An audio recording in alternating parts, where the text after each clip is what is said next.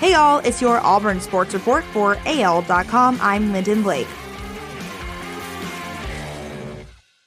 Here are some things Auburn Athletic Director Alan Green said on Tiger Talk Wednesday. Green jokes that he and Dr. Michael Goodlett are now married because they speak nightly and it feels like they talk to each other more than their spouses.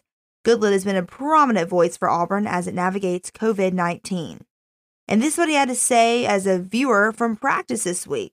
Green said energy. He says the players are reflecting the coaches.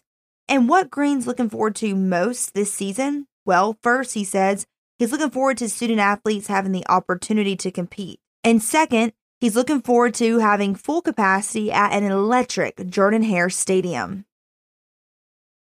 Bryan Harsin has been confined to his home for the better part of the week after testing positive for COVID-19 last Thursday.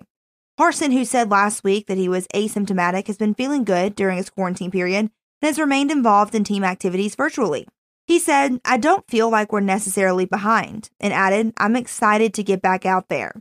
And that's a big credit to his assistant head coach / linebackers coach, Jeff Schmedding, who has undertaken in-person head coach duties since Harsin's positive test result.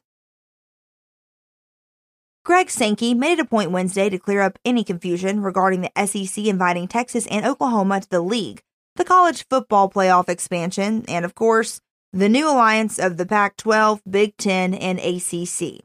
The SEC commissioner made guest appearances on the Paul Feinbaum Show, as well as 1010XL 92.5 in Jacksonville, and made a few things clear again.